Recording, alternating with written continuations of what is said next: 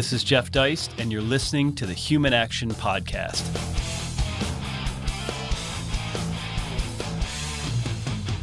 Ladies and gentlemen, welcome back once again to another episode of the Human Action Podcast. And this week I'm very excited because we are finishing up actually 4 shows on Rothbard's epic 2-volume, An Austrian History of Economic Thought. We spent a lot of time going through Volume 1 and just talking about this book in general.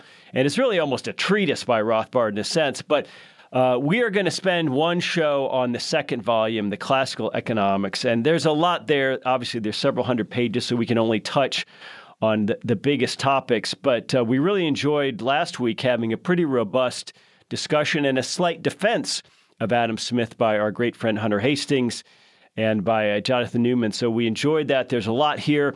And as I've mentioned to listeners before, you know, for a non-economist like myself, this is really enjoyable reading. There's a lot of history here. There's a lot of philosophy. You get a lot of religion because Rothbard was such a great historian and really a sociologist in many ways. So I like reading this sort of thing more than I like Man, Economy, and State, for example. I find this a lot zestier. And I thought there'd be nobody better to bring on for this last show than our own Dr. Joe Salerno, who is, of course, known to many of you as the academic honcho here at the Mises Institute, but also a personal friend and a colleague somewhat of Murray Rothbard during his lifetime. So all that said, Joe Salerno, welcome. Thank you. I'm happy to be here, Jeff. Well, I noticed you're actually mentioned in the acknowledgments to these 2 volumes. Did you recall that? Yes, yeah. Much to my delight, there were a few small points that I touched on in my dissertation that Murray Rothbard picked up on, and I was just elated that it helped him. Yeah, and it's interesting. I discussed the introduction to this book with Patrick Newman a few shows back, and we talked about there's a polemical element to this, of course, no question about it. But what intrigued me, you know, he just browbeats Smith. He beats up on Smith a lot. But what intrigued me about rereading the introduction was that this idea that economics began with Adam Smith, and before that, it was just sort of a blank slate, and that there was, Adam Smith rose out of the ether, and Rothbard attacks that. And I think that's important because if you look at other histories, including Schumpeter's, there's not as much thought given to ancient times into medieval times. Yeah, I agree. Rothbard read very, very widely when he was preparing for this book, and he found that back in the 1950s and 60s, this whole idea that there were a few great men who, as you say, come out of the ether and advance economics was really a fallacy, and that in fact even the smaller thinkers had a lot to contribute, at crucial points. And that there was a continuity in economic thought. It wasn't always onward and upward. In fact, many times it was not. He says that there was, zigs and zags, moving forward and then taking steps back. So I think it's a tribute to Rothbard's tremendous scholarship that he recognized the flaws in the few great men approach to the history of thought. Well, of course, those zigs and zags are opposite of the Whig theory. He actually brings up this work by Thomas Kuhn, with which I'm totally unfamiliar, The Structure of Scientific Revolution. So talk about that. What's wrong with the Whig theory? Well, the Whig theory, Kuhn's point was that even the natural sciences do not progress as the Whig theory tells us, that is, that onward and upward into the light. In fact, what happens is that there is a certain paradigm that develops, certain questions that are asked, let's say with Newtonian physics as an example, and then something happens. There people discover waves, and suddenly there's a question that can't be answered within what Kuhn called the prevailing paradigm. So that's an anomaly. Suddenly we have what they call extraordinary science. We have to go outside the existing paradigm and look for answers elsewhere. And in doing that, we come up with another paradigm, Einstein's theory of relativity.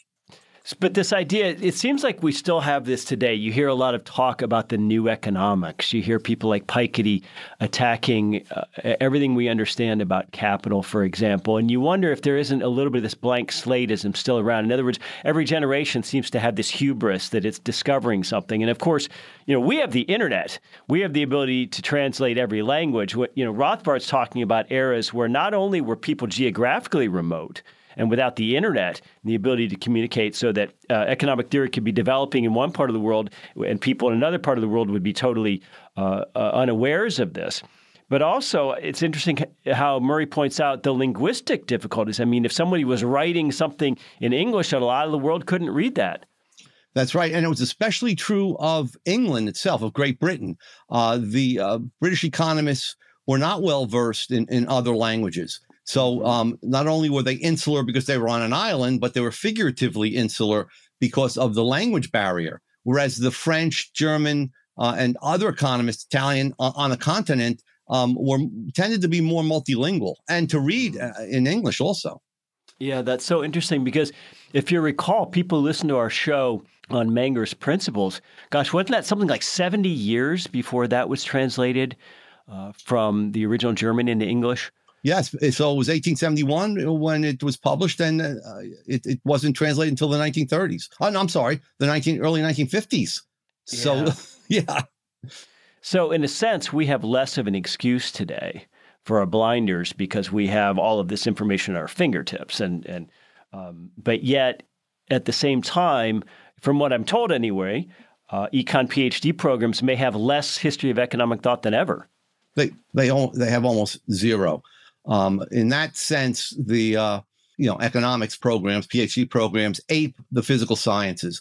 All that counts are the latest journal articles, the last 5 to 10 years. That's how you get published, by citing these articles, showing that you've mastered them, and making tiny fine tunings and developments of these articles. And this is what they want. They want us to be little dentists. They don't want big thinkers. They don't want visionaries. That with the barrier, set up by mathematics and this whole idea of the latest journal articles, you don't get radical changes and radical developments in economic science in the mainstream.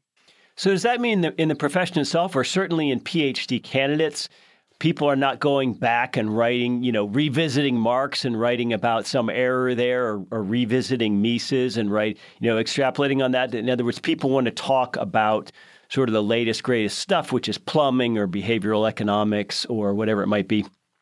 Yeah, no, that's true. So again, it was a conscious decision made in the 60s and 70s when sort of the model building came in, where you would just have a few variables and you'd build a model and you try to explain some phenomenon that you observed. Why would you need to go back to Smith or Marx or Walras or the Austrians like Menger and so on? The people that control the profession and they're those that are in graduate programs and have connections to journals. They completely turn their back on history of economic thought. Well, after the introduction, he actually opens this second volume, which is Classical Economics, Volume 2. Most of us think of Smith and his successors when we hear that term, but he opens it actually talking about the Frenchman Jean-Baptiste Say, and he gets into Say's law of markets, and of course Say's law and discussions of production loom large in the Austrian tradition. So tell us a little bit about this, about Say's law, about production versus consumption, this idea that there's not some sort of market failure overproduction. I mean, Say had some insights, certainly, from which we can benefit, but then but the very title of the chapter, The French Tradition in Smithian Clothing, suggests Murray's not entirely sold. Right. First of all, Murray's not sold on the fact that Say's only and largest contribution was Say's law. I mean, that is both Mises and Murray pointed out that was a minor contribution. It was sort of clearing the deck so that you could do economics. It was showing that things are scarce, that there can't just be some sort of absolute overproduction. So Say's point was that there was overproduction in certain markets, that there are entrepreneurial errors. And this goes back to, say, advancing far beyond Smith without saying he did by introducing the entrepreneur. So immediately there's uncertainty. There are people producing for future markets, and they can calculate what consumers demand more and what they can demand less, and produce more of, let's say, large SUVs when consumers are moving towards smaller cars or electric cars. And so, yes, there's in that industry, there's a crisis. Their prices fall below costs, and we have layoffs and so on. But that is not general overproduction. That's just the misallocation of resources that the market will eventually, by the change in prices and profits and losses, will correct.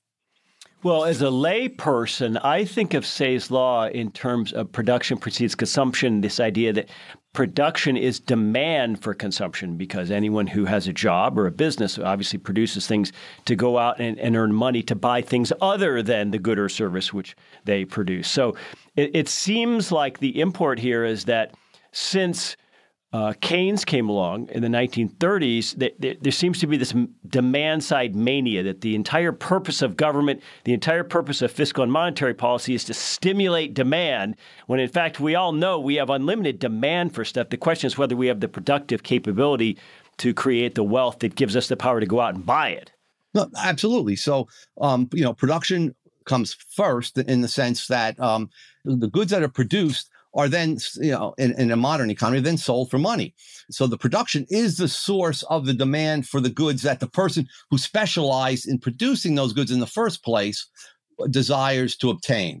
So, so Say's law is focused on that production is primary, that comes first, and that it's after that demand arises on the part of those people who have exchanged the goods they produce for the general medium of exchange.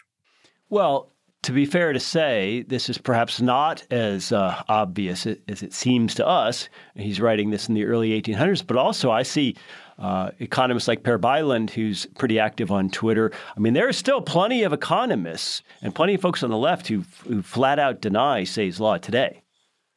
Well, that's true. I mean, and they use Keynes's definition of Say's law, that supply creates its own demand. But as William Hutt, who was a follower of Mises, not a full Austrian, pointed out, that supply creates its own demand for other things, not for the things that you're producing. It doesn't sound as dumb as Keynes didn't quote the whole passage in which the phrase applied. Well, again, so much of this Rothbard's second volume here hinges around Adam Smith and his followers, and chief amongst them is, of course, David Ricardo, well known as the classical economist. And Murray goes so far as to call it the Smith-Ricardo vision, that he synthesized Smith. And we were talking before offline about Mencken. I got a little bit, this sounded a little Mencken-esque. Murray Rothbard describes him as the Spanish-Portuguese Jew turned Quaker. So Murray always manages to go after the pietists and the reformists. And in a sense, he couches Ricardo in those terms.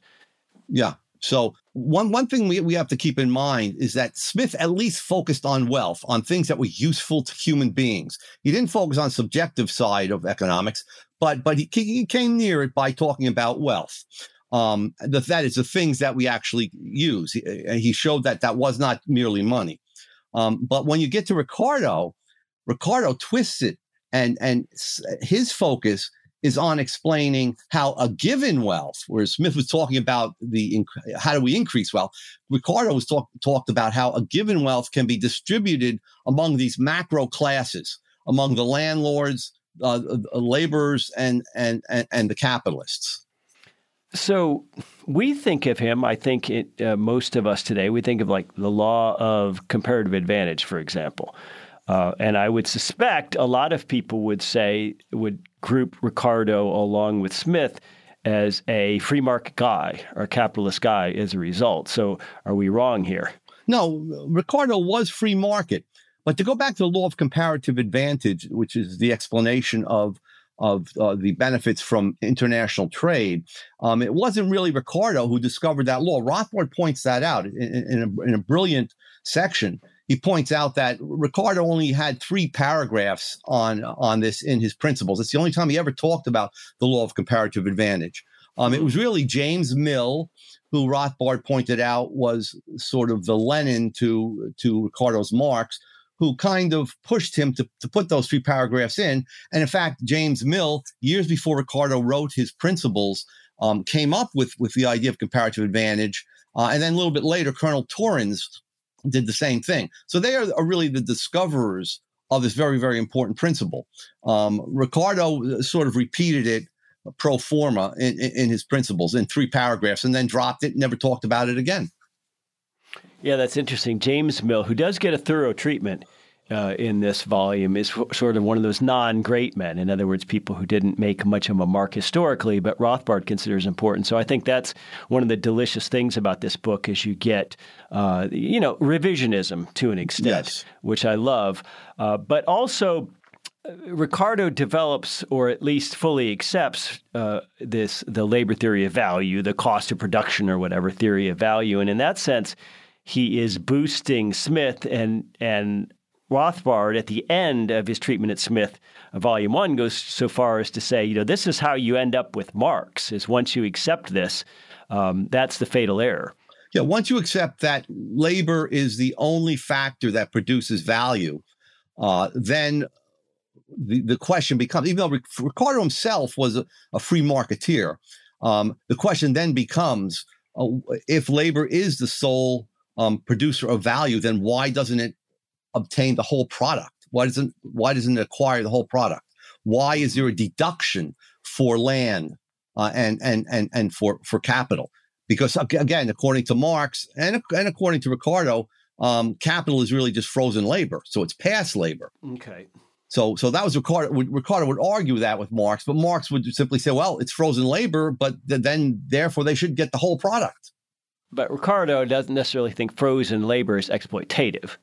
No, he not. Unlike Marx, he does not. He does see a function for the capitalist saving and building up capital to employ on land to produce more output, more corn, which is really all agricultural products for basically for the working classes. So if the return on capital falls so low, and in Ricardo's system, it's supposed to continually fall as rents rise and therefore wages rise. Mm-hmm. Rents rise because you're using more and more inferior land as population grows. And then as you use inferior land, you have to use more labor on it. So the labor cost or value of corn goes up, and therefore laborers need higher wages. So as wages and rents go up, the capitalist return to the capitalist falls, and it falls towards zero. But at some point, it becomes so low the capitalists will no longer invest in additional production. Well, if all of this is somewhat derivative, maybe is the word, on Ricardo's part, why is he so famous? In other words, he's almost as famous as Adam Smith, it would seem to me, as a lay perspective.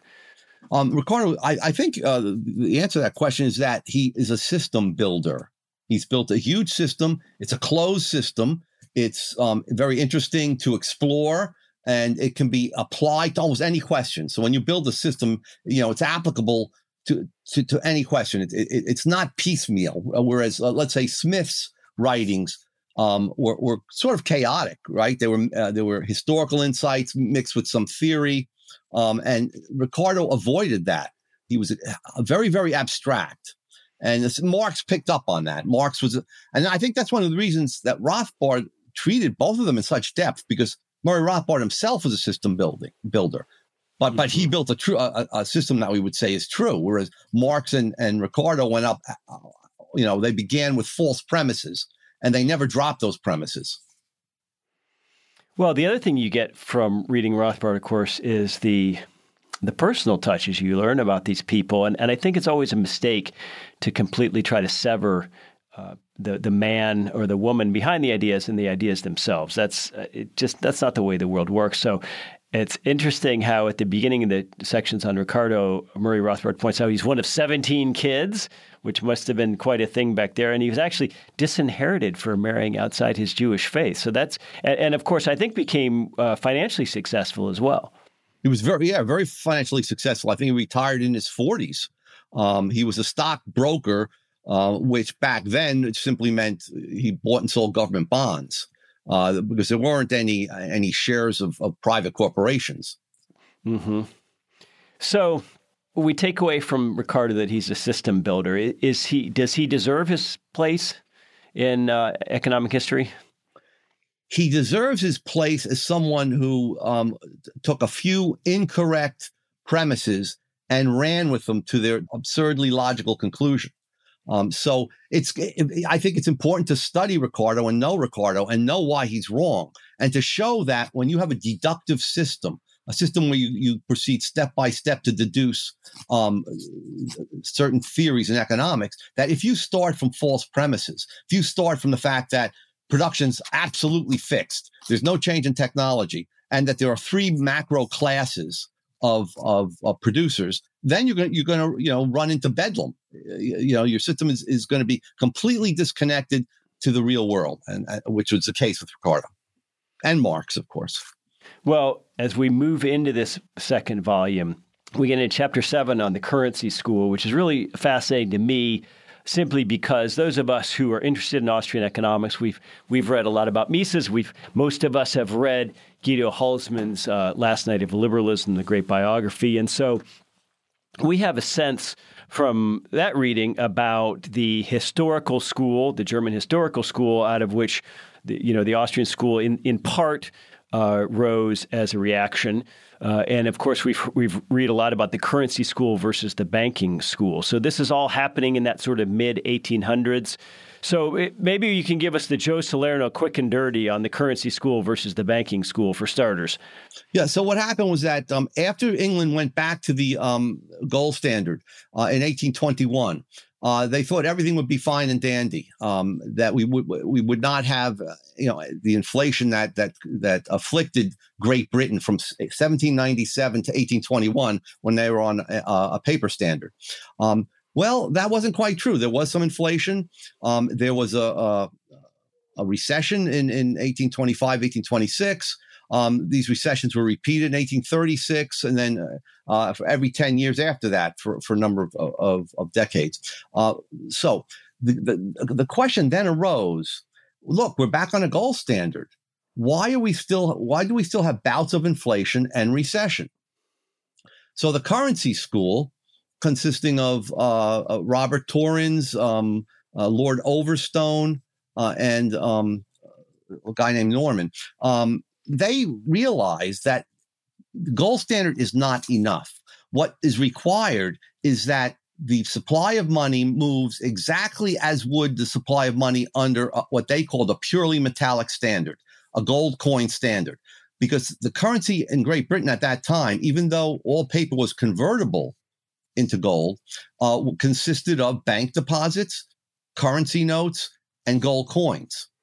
So since there was fractional reserve banking, when gold flowed out of the country, let's say there's 10% reserves. So if a certain amount of gold flowed out of the country, the change in the money supply would be 10 times that, right? So you'd have a fall in the money supply tenfold the amount of gold.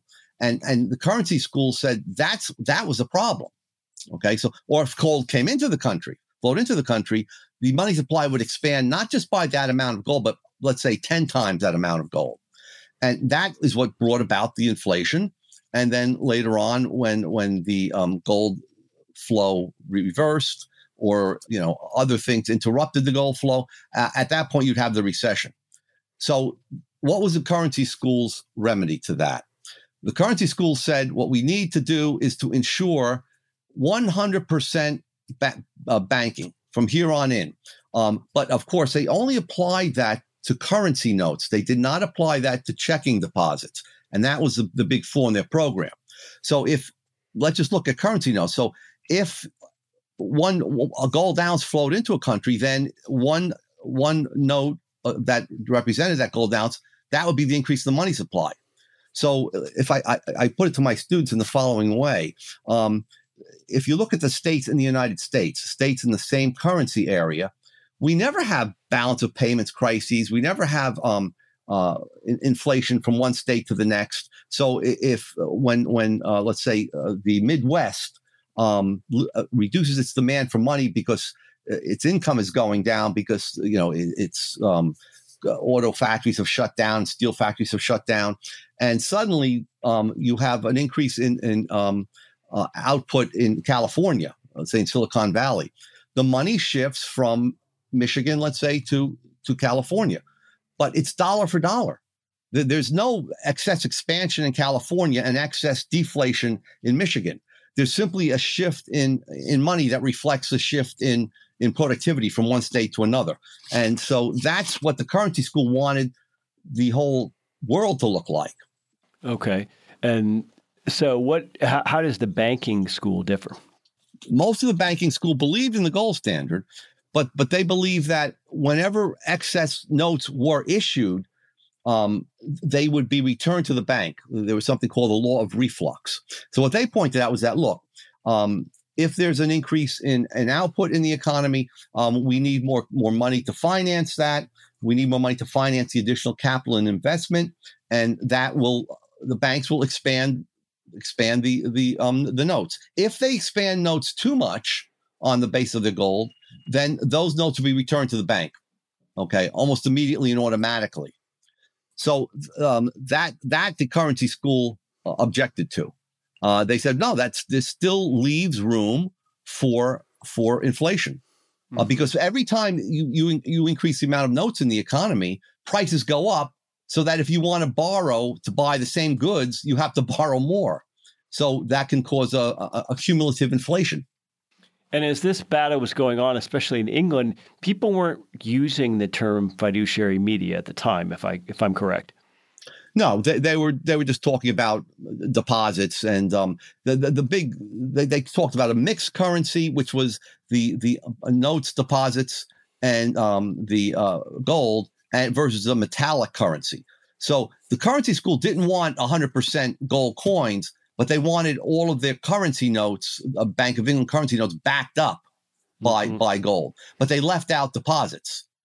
So when Peel's Act was passed in 1844, which should have been the triumph of the currency school, they split the Bank of England into two departments.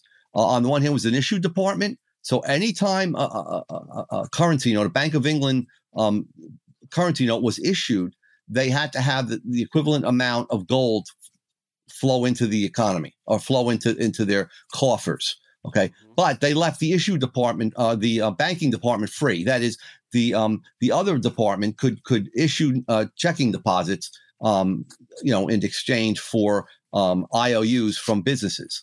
And so you still had inflations and you still had recessions, even though in 1844 the Peel's Act was passed. You had recession later in the 1840s, then in the 1850s, 1860s, and every single time they suspended Peel's Act, which meant that they allowed the Bank of England to produce notes without the equivalent gold backing. Well, that's interesting because this parallels some of the questions we still raise today. In other words, there's a lot of economists and some on the left, like Nomi Prince, who say how important it is to separate deposit banking from investment banking under the same umbrella. Let's say, Bank of America. So that's interesting. But also this whole debate, it's not one-to-one, but it presages in free market circles the much more recent debate over free banking versus 100% reserve banking. That's true. In fact, I wrote an article back in 2012, I believe, and it was called Ludwig von Mises as Currency School Free Banker. And my point was that, yes, it is true that Mises was a free banker, but that the modern free bankers confuse means with ends. Mises was a free banker, not because he wanted a great deal of currency or not because he wanted to offset an increase in demand for money with an increase in supply, but precisely because he believed that if you had free banking, that you would approach a system in which you had 100% reserves for both currency and checking accounts. Mm-hmm. Well, I guess what I question is if this idea, which free bankers promote, which is essentially that because of market discipline, free banks will not be overly inflationary. Doesn't that assume, though, that these are private issuers? And when you have a central bank, a governmental central bank behind it, that strikes me as a flaw in this whole argument. Oh, that's absolutely true. But Mises was a genuine free banker. He did not want a central bank. He wanted banking to progress to the point where it was simply like any other business, any other industry, where the government did not bail anybody out, where the banks had to fulfill their contracts or become insolvent. Mm-hmm. And of course, you, for many, many years, Professor Hoppe and others have gone back and forth with some contemporary free bankers like Larry White, George Mason, and George Selgin at Cato. So there was a lot of back and forth on this. This is something you're very, very versed in. But I mean, in theory, the Selgins and Whites of the world are talking about a system. I just want to give them credit. They're talking about a system of private issuers, which today is sort of like talking about a unicorn. No, absolutely. They were talking about purely private banks, and to give them their due. However, their belief was that progress in free banking would mean that people would come to trust the fiduciary media by the banks, and they would begin to use only the notes of the banks and the deposits of the banks, and begin to not use gold, and that gold would more or less lose its place in the system. The banks would only use it as a clearing asset, and then after a while, they wouldn't use it at all, so that you'd have almost a private fiat currency. Whereas Mises looked forward to the opposite occurring if you gave free banking its head. Yeah, but it's interesting, though, if we did have true free banking, if we had all kinds of private issuers competing, it still strikes me that the best thing, especially for a global economy, would be to have something win out, which was backed by gold. In other words, people still understand gold, and that would form the basis for a currency that people would accept widely and globally. I mean, this isn't the Wild West. It's not the 1800s where, town to town you might have a different bank issuer. No, I agree. I mean, you have big banks. There's nothing wrong with having large banks, as long as they fulfill their contracts and they're not bailed out by government. You don't have suspensions of giving them special privileges not to pay off their depositors for a month or 3 months or a year, where they would have to immediately pay out the gold and or the silver or whatever other market commodity the market itself chose. So do you think the modern system in which we find ourselves, obviously complete severability from any gold standard or redemption standard under Nixon, which is a long time ago now, 50 years, is this basically the banking school run amok? Well, in a way it is. I mean, remember the bank school, most of them did believe in tying the currency to gold. But it's more the inflationary wing of the banking school who thought that we don't even need gold. The needs of trade would automatically regulate the money supply. And it's, by the way, the currency school is sort of implicated in this because in their solution, they did want a central bank. They did outlaw issue of notes by private banks, but allowed the Bank of England to issue notes. Okay, so they gave them a monopoly. So that whole model of having a monopoly note issuer, which we have throughout the modern world now, unfortunately did come from the currency school. Excuse me. So, but now, with all the benefit of hindsight, is it fair to say that the only group of economists who have truly stood by the idea of a private issuer all these years is the Austrians, right? In other words, Austrian economists are the ones who talk about a true gold standard and true full reserve banking. Yes, that's true. I mean, some Austrian economists, are, again, free bankers for different reasons. Some are like myself, or for Misesian reasons. That is, we want free banking because we want an approach to 100% gold standard.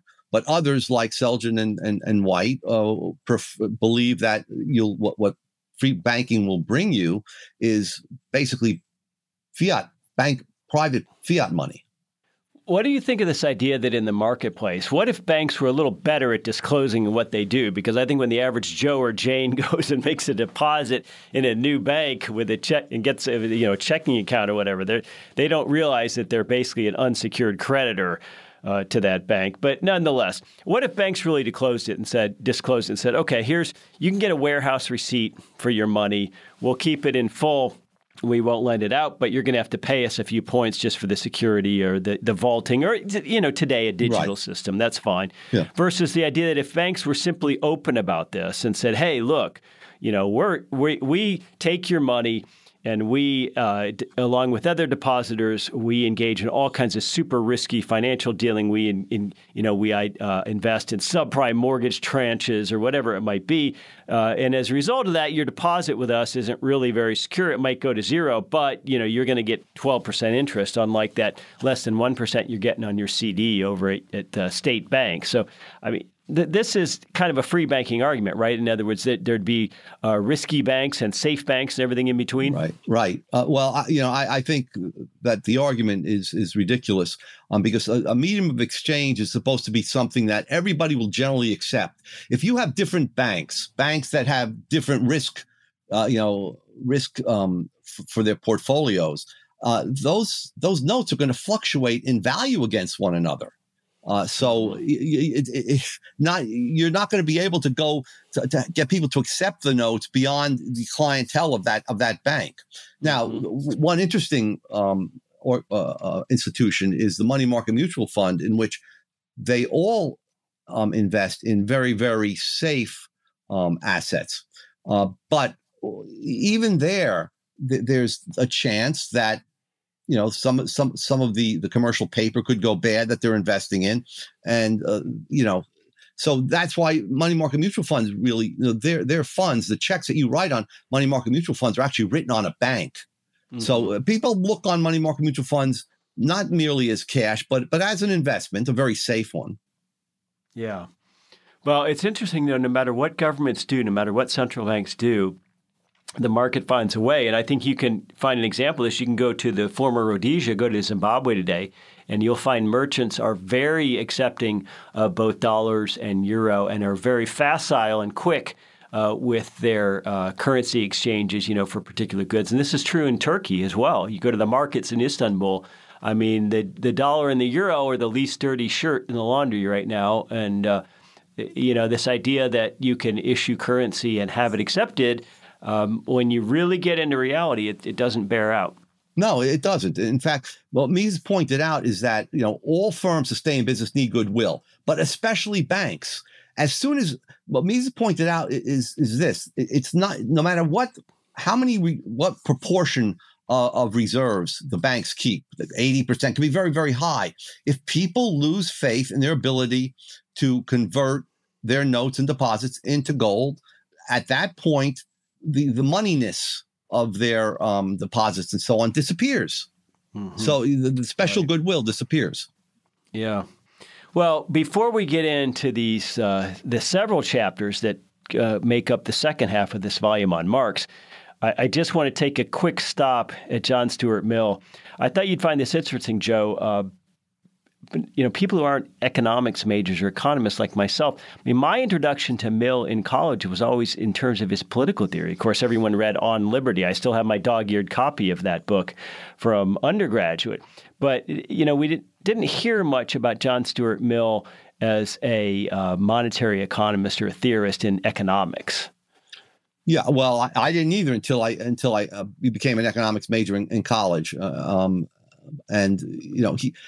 was a member of the banking school. He defined the money supply in a very weird way, to include all coin and deposits and so on, plus the creditworthiness of borrowers. So he pointed out that when banks loaned unbacked deposits to borrowers, the creditworthiness went down. Right, because they were in greater debt, which meant that there was no change in the money supply. Mm-hmm. So he had an interesting twist on the banking school, so that it wasn't an increase in money supply that caused inflation. It was what he called over trading. Speculators investing in certain kinds of commodities and so on. Well, he reminds me of a lot of current thinkers who are trying to redefine money as energy or collaboration or all these other goofy things that aren't commodities, because he talks about money's unimportant and this idea that money is a veil. And what it does is it obscures for us what's really happening in the economy with labor or capital or whatever. And it strikes me as, we have to calculate, first of all. And if you're going to calculate, you need a unit. And so it strikes me from reading Rothbard on John Stuart Mill, this is kind of gibberish. Well, yeah, I mean, he's known as a great thinker, but his whole idea that money is a veil. Well, two things. One, money is a veil, and therefore it hides the real processes of the economy. So he's completely severed the monetary economy from the real economy. And the second thing that we can consider gibberish is just right before Menger wrote, and we had the marginalist revolution, and we had a new value theory introduced. Mill told us that all further work on value theory was unnecessary because the last word had been said on value theory. That is, the classical labor theory or cost of production theory of value was the final word. Yeah, well, I'll just leave our listeners with this. This is at the end of the book. Rothbard has a bunch of really great little bibliographical essays where he talks about some of the books and suggests some further reading. And it's very Rothbardian in the sense that it's lively and it's fun to read. But he has this quote about Mill. He says, quoting him, "It is difficult to think of anyone in the history of thought who has been more egregiously and systematically overestimated as an economist, as a political philosopher, as an overall thinker, or as a man than John Stuart Mill." So that's pretty Rothbardian, Joe. Yeah, here. I agree.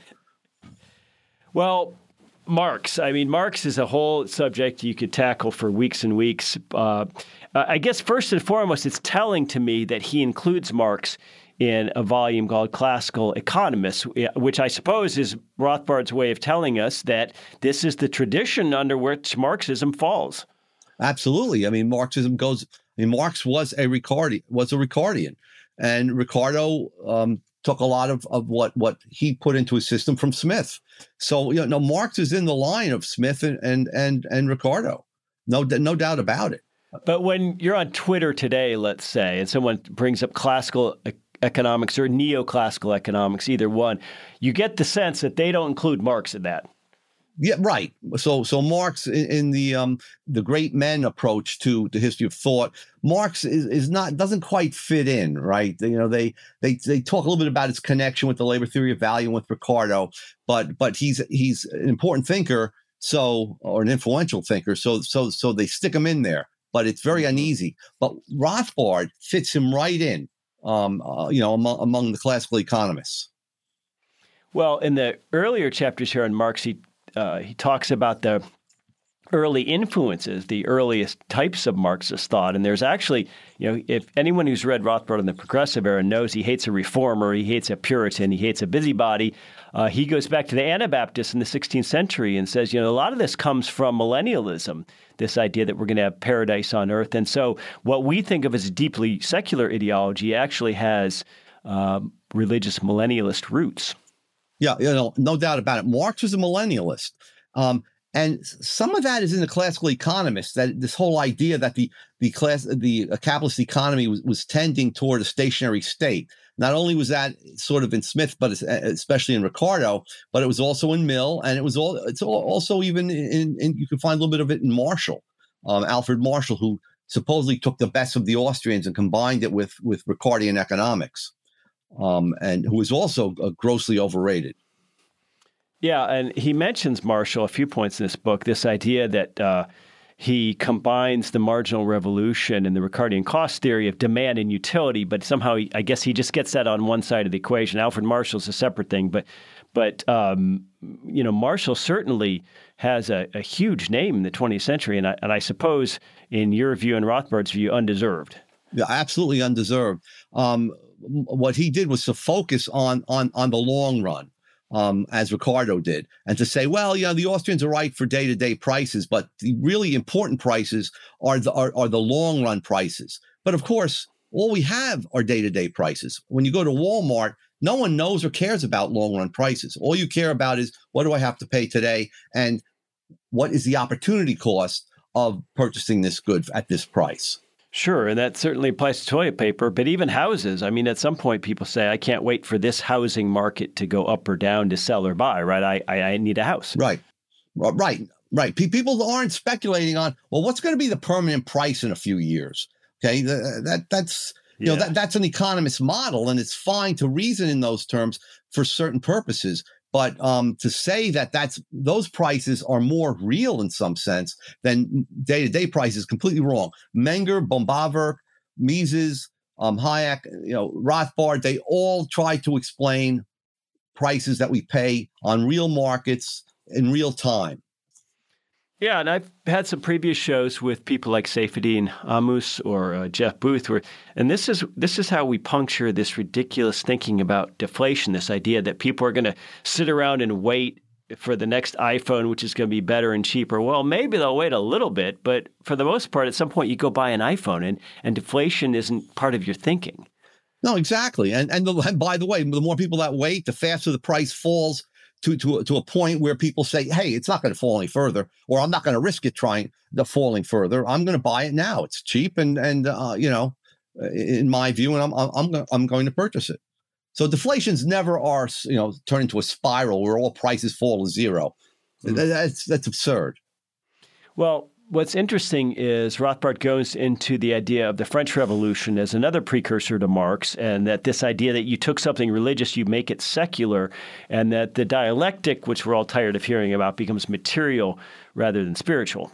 Yeah. So with Marx, he picked out of the air this whole idea of the mode of production, basically technology, that when technology changes, okay, and we don't know, of course, he never says how it changes, but when it changes, everything else changes. The so-called superstructure changes. The production relations change. That is, the relationships between the people who produce, the people who are employed, that changes. And then that all changes art, religion, family relationships, and so on. So what Marx did was to put ideas as sort of the secretion of these, of technology. But as Rothbard points out, where does technology come from? It's based on ideas. Mm-hmm. It's a mental process originally. Yes, right.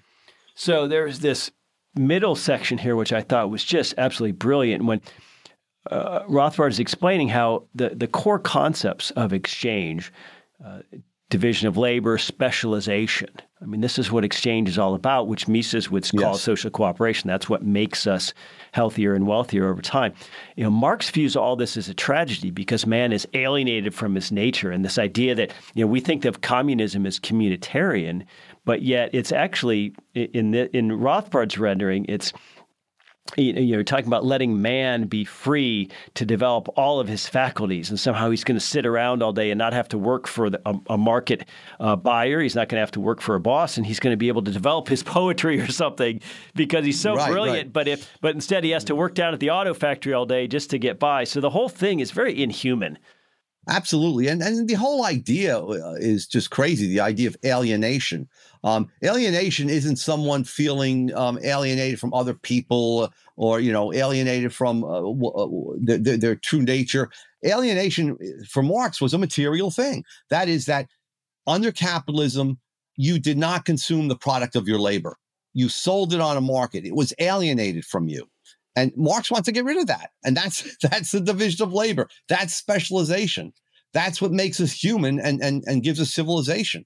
And so he was looking forward to a period of communism where you have people just, being, a shepherd in the morning, doing art in the afternoon, writing poetry at night, and not, as you said, not interacting with any other human beings. And even beyond that, he talked about a beyond communism stage in which people basically don't do anything. And so the whole productive apparatus would just break down. Yeah, it's remarkable. It sounds like the exact opposite of entrepreneurship, the idea of serving your fellow man by creating value and then becoming wealthy, hopefully, in the process. This is 180 degrees opposite that. Well, there is no fellow man because it's only mankind. So, whereas Hegel looked on the world spirit as unfolding in time over history, Marx, made it material, and it was just mankind fulfilling itself. The sort of collective blob. But of course, at least at the outset, Marx was opposed to any kind of gradualism or incrementalism. I guess Engels helps introduce that a little bit because everything that Marx is writing about here assumes some sort of superabundant production first. Well, what Marx says is that that socialism will come with the inexorability of the laws of nature, so that no matter what we do, feudalism is going to give way eventually to capitalism because of feudalism's inner contradictions, and the same will be true of capitalism giving way to socialism and then eventually communism. That's the materialist, dialectic, and that was Marx's view of it. Well, I love this phrase that Murray Rothbard used to describe Marx. He says he thinks there's a law of history, quote unquote, which means, of course, Marxism or communism is scientific, it's inevitable, and that's basically what progressives believe today. I mean, whether they call themselves communists or not, there's this sort of deterministic arc to their worldview that things are happening inexorably, nothing can stop it. And I hate to say it, Joe, but I think we see that even in Austro-libertarian circles sometimes, this idea that freedom and peace are going to break out all over thanks to technology or deflation or Bitcoin or whatever you might have, and that we don't have to worry too much about this because it's natural and inevitable. When in fact, I think maybe a more hard-boiled Rothbardian look at history says, hey, we can go backwards, folks. Yeah, absolutely. We go backwards. There are instances throughout history in which there's retrogression. All of social evolution is a struggle. I mean, Mises saw this, Rothbard saw this, and it's really anti-human to say that we're on this linear progressive line where we're going to be moving in one direction, whether it be towards communism as the progressives would have it, or as the libertarians would have it, towards greater technology giving us greater freedom and undermining the state. I mean, it takes the human being out of the equation. The human mind is taken out of the equation, and with it, ideology. Ideology is the key. Okay, people have to have the correct ideology for us to move in the correct direction. So ideas are going to run the world, not technology. Exactly. Well, I wonder how much we should touch on this idea of Marx's character. Murray always likes to bring that up. He doesn't like the great man theory, but when someone's a bad man, he likes to use that to perhaps bring them down a peg or two. And I wonder to what extent our listeners are familiar. There's a great article, maybe we'll link to it from that was on LouRockwell.com's blog. Despite Marx's success in life as an influential person and his actually relatively comfortable financial life throughout the various countries he lived in, sometimes kicked out, by the way, people may not know he had horrible skin problems. He had sort of these huge boils or carbuncles. And carbuncles, yeah. People have theorized that this sort of anger at his condition might have had a lot to do with his worldview. Supposedly, he once said, and it might be apocryphal, the capitalists will pay for my carbuncles, something like that. Well, but I guess what interests me, Joe, is that I think libertarians and a lot of people have often said that socialism and communism are rooted in the psychology of the individual, envy or anger. Yeah, I feel like human beings are fallible. We're not pure spirit. We're not pure mind. We're not purely logical. We have the capacity to be logical. We have the capacity to be critical and to critically analyze different theories. But our physical condition, our economic condition, those things do come into it. You don't have to be a materialist to believe that the formation of the individual's personality, which is material. I mean, it's brought about by the property, or it's reflecting the property that he or she owns. That all things that influence human beings in their lifetimes, are encapsulated in their thinking. Well, we'll leave it with this, Joe. You spent your whole life engrossed in economics, including economic history and theory. You knew Murray Rothbard. You worked with him. You were colleagues. So it's easy to understand why this sort of large 2 volumes, 900 pages, interests and fascinates you. But, give us the case for why a lay person who's just perhaps somewhat interested in the Mises Institute or Austrian economics or Rothbard should give this a go. Because it is a great narrative. As you pointed out before, he talks about the individuals, their backgrounds, how their religions influence them. He's just a great storyteller, and it's a wonderful read, and it's a painless way to learn economics, in particular Austrian economics. Yeah, that's so true. You can learn a lot of economics on the fly with this book, just like you can learn a lot of economics with Guido Hulsmann's biography of Mises. So, absolutely, yes. All that said, we're going to link to it, folks. I encourage you to give this a try if you like history, if you like economics. You can read it free in a beautiful PDF form on our website, or you can purchase it from the Mises Institute. I really think you're going to benefit from it if you do. And if you like the kind of historical stuff that Patrick Newman's been working on, the progressive era, if you like revisionist history, I think this is going to be right up your alley. So all that said, Joe Salerno, I want to thank you a million for your time today. And ladies and gentlemen, have a great week. Thank you, Jeff. The Human Action Podcast is available on iTunes, SoundCloud, Stitcher, Spotify, Google Play, and on Mises.org. Subscribe to get new episodes every week and find more content like this on Mises.org.